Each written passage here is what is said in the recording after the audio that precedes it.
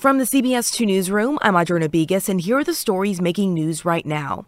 In just a few hours, Tyre Nichols' funeral will be held in Memphis. The 29-year-old died 3 days after a brutal beating by Memphis police officers following a traffic stop. Along with Vice President Harris, the mother of Breonna Taylor, and the brother of George Floyd are also expected to attend today's funeral at 10:30 this morning. We will carry that service live for you on CBS News Chicago, our streaming service. At the United Center, hundreds of workers at the food and beverage stands are set to go on strike. They authorized a possible strike with a 98% yes vote right after last night's Bulls game. The arena's union workers say they want affordable health care, better wages, and benefits. A looming strike comes as the Bulls-Hornets game is set for tomorrow night at the UC.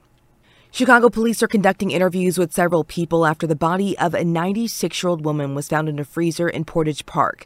We've since learned the woman was Regina Michalski, whose family says she lived with her daughter, who is the property's landlord. The woman's granddaughter called police, asking them to conduct a well-being check. Officers found Michalski's body inside a freezer in a garage near Melrose and Central.